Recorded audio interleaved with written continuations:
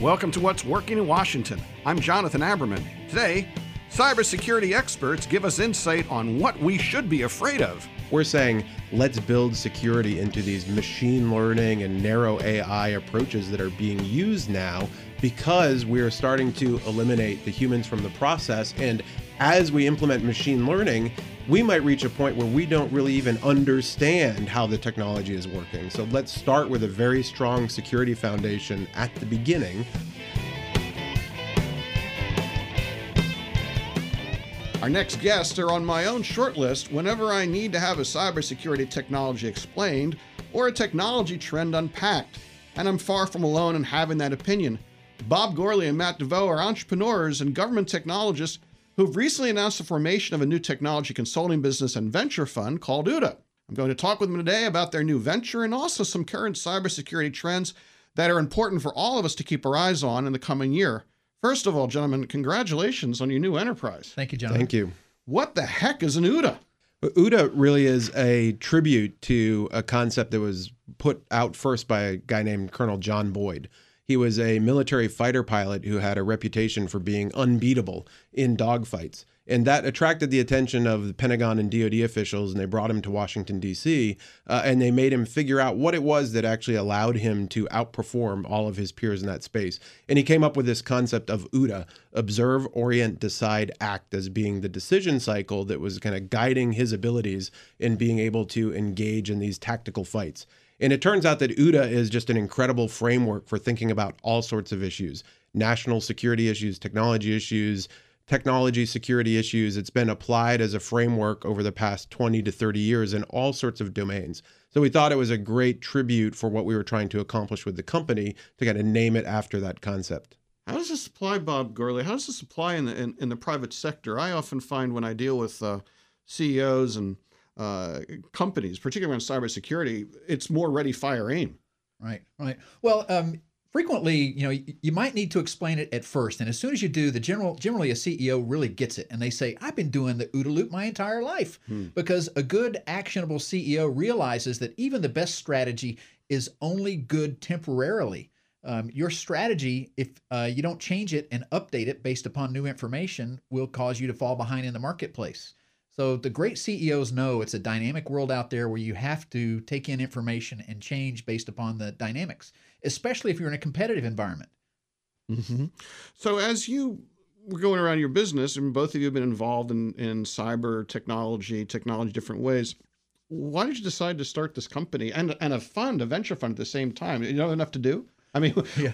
What's the market? What's the opportunity? Why did you decide to take the entrepreneurial risk and do this? Well, so first of all, let me say, Matt and I have worked together for decades now. I first heard of Matt when he published a paper, 1995, called In the Age of Digital Terrorism, Can You Trust Your Toaster?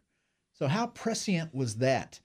He won the Sun Tzu contest at the National Defense University. I won the next year, by the way. So we met each other. And then we started working with each other when I was in Department of Defense, helping raise the defenses of DoD networks. He was running red teams that was cutting through our defenses like a hot knife through butter, and have worked together ever since in some capacity or another. So in many ways, we've worked together well, and we know that we have this dynamic. We know the threat is only growing, and the need for cybersecurity services is growing. The technology landscape is changing. We've seen the rise of cloud computing and artificial intelligence, and there's just a dire need for more work in this area. It's fascinating to me knowing what you all have been up to. You're so emblematic of what I see as one of the biggest strengths and opportunities in our region is coming out of a national security background, now dealing with something that frankly is a huge private sector problem. Mm-hmm. Is that why here and where you're going? Is this an enterprise play? Is this a business play, or is this a national security play? I think it's a combination of all three, right? We're initially focused, obviously, on the enterprises to help them address this threat. And I think our national security background gives us just a great framework for understanding the cyber threat environment, but also being able to look towards the future, right? One of the things that we're trying to address is to get folks thinking about future issues, future risks, future threats, and developing approaches now that will help them address those. And the national security DNA of the company definitely contributes to that perspective. Now, I've been in the venture industry for many years myself. I'm interested, how you're going to work the inherent conflict between being a consultant, being arm's length, looking at things objectively, but yet by the same token, as an investor, you want to invest in things before anybody else figures out that they're worth investing in. So have you given some thought to how you're going to manage that when you find a really cool technology? What are you going to do with it? Because these problems are greater than any one company is going to address, right? So we're going to play our role, which is going to be on the advisory and really trying to engage new markets, talking a little bit greater detail about some of the stuff we want to do around AI security. But really the approach with the UDA Ventures is we encounter all of these great entrepreneurs, including folks that come out of that national security space who have great, DNA in the technology space, understand the security threat, maybe don't know a lot about entrepreneurship. Or we know from the hundreds of CISOs and CTOs and CIOs that we interact with what the enterprise pain points are, what is not being addressed in the enterprise. And the idea with UDA Ventures is that we'll select those technologies and opportunities that we see will fit the gaps that exist in the market.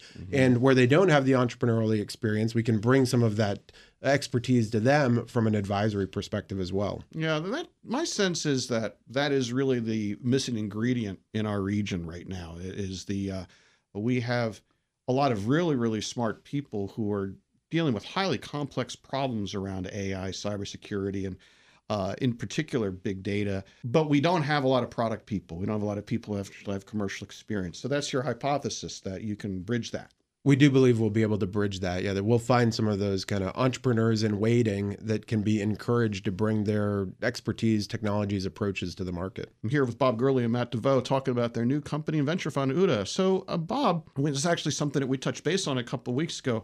When the data breach got announced at Marriott, I was really struck that a lot of our colleagues, not people necessarily in national security, but just business people here in town that we know, they shrugged. It's almost like they've got cyber hacking, malaise. So, is corporate America really now involved in an arms race with hackers that it literally can't win? You have hit on this fact that we become numb to all these attack notifications, breach notifications.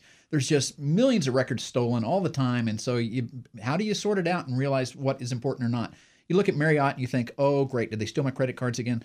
But when you dive deep into that one, this is more significant and serious. They have stolen personal identifiable information on millions of people, including passports. And who is the they? All indications are it was China. So it was groups associated with a serious national security competitor, which is now able to mix that information with other information they've been acquiring, our health and medical records, our OPM records. So this does become a serious national security issue. When you think about it or talk about it that way, it really does bring to me cybersecurity in particular. It's a national security challenge like nothing we've ever faced in this country, because previously, military force, national security, that was something projected to the edge by our armed services. The private sector we made stuff so people could fight wars. But now the private sector is the target. You just described Marriott and Sony with the North Koreans and on and on. Does our national security establishment and our private sector, do they really interact the way they should?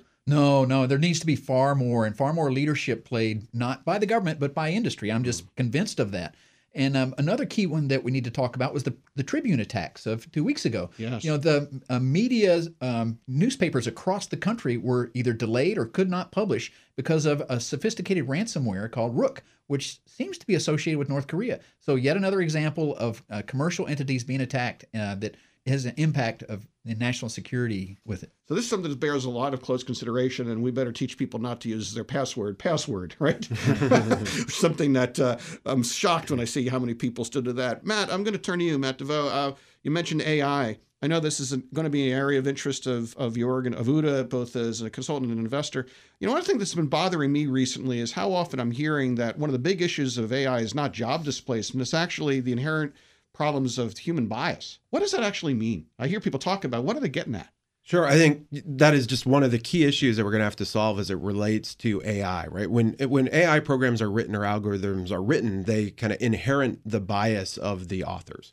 So we've seen this over and over again in the market where machine learning or AI is introduced, and as it continues to build upon the learning in which it was programmed, those biases start to get enhanced. The analogy I like to use is it's like money in a bank account. There's a compounding interest. So a little mistake might become a very big mistake compounded over time because it's just reinforcing that bad behavior. that's just one of the issues I think that we're going to have to address, right? Is the algorithmic bias from the authors of these AI. We need to make sure that we are ensuring the integrity of the training data that is being used. We need to make sure that these AI and machine learning systems can't be influenced by external actors, right? We see increasingly the use of machine learning to process signals from external sources, social media, Facebook, etc. What if a Russian botnet decides that it wants to influence a stock price instead of an election? How do we make sure that we're not building some of these, algorithmic trading, machine learning platforms that aren't susceptible to that type of bias that could have a machine learning impact? And then lastly, I think, a key security issue with AI is how do we ensure the integrity of the AI platforms? We think of AI as an essential technology, right? We thought of electricity as an essential technology. Then we thought of the internet as an essential technology because they both have permeated all aspects of society and commerce and national security. AI and machine learning are headed in that direction as well. So should we not sit down and deliberately think through how do we secure these platforms in advance rather than just rush straight into the technology and build on these mistakes, or the lessons learned that we could have avoided from the past implementation of some of these technologies? When I talk with most people who are outside of technology, living it on a daily basis, when you talk with them about artificial intelligence, what they're most fixated about is our computers conscious. By the time we get to the point where software is sentient, if it ever is, and who cares, if we don't deal with these issues, what's going to happen to our society? And the impact is going to be, much more pronounced over the near term. I mean, we may reach a point where they have some sort of sentient ability, right? I'm waiting for the day when I can upload my brain to a computer. Or a toaster, apparently. Or a toaster. I threaten my children with that all the time, that I will be following them through their lives. The key is, though, there are much more narrower implementations of these technologies that we are bringing into every single Fortune 1000 company today. Yeah. And that is the curve that we're trying to get ahead of. We're not saying, hey, let's secure sentient AIs. We're saying, let's build security into these machine learning and narrow AI approaches that are being used now because we're starting to eliminate the humans from the process. And as we implement machine learning, we might reach a point where we don't really even understand how the technology is working. So let's start with a very strong security foundation at the beginning.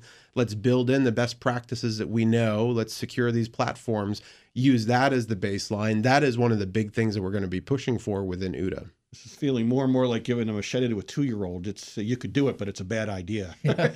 So AI is out. It's going to be driving our economy.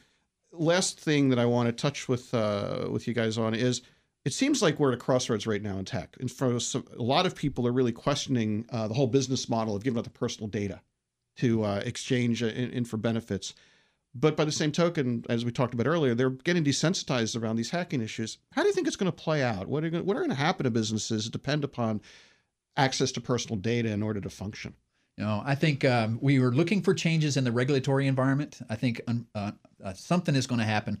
Now, in our community, we all know that compliance does not equal security. Some new rule comes out, you comply with the rule. The hackers don't have to comply with the rule. They get in anyway. But we do see changes to the compliance and regulatory environment coming, and that may raise some awareness. That's not sufficient. We know that. So we have tried to figure out how can we steer our own thoughts and how can we steer our writings on our web properties like CTO Vision and OODAloop.com. And we've assembled a team of experts to help us think through that very issue and many others. And these are guys like Scott McNealy, the iconic businessman, founder and chairman of Sun Microsystems, Jeff Jonas, perhaps one of the greatest data scientists out there, Jeff Moss, the creator of the DEF CON and Black Hat hacking conferences. Them and many others are going to help steer us as we try to dive deeper into questions like that. Well, I really appreciate you coming in the studio today. And also, I wish you the best of luck with UDA. I think it's an enterprise that will help our region grow. And for that reason, I thank you. Bob Gourley and Matt DeVoe, thanks for joining us today. Thank you. Thanks.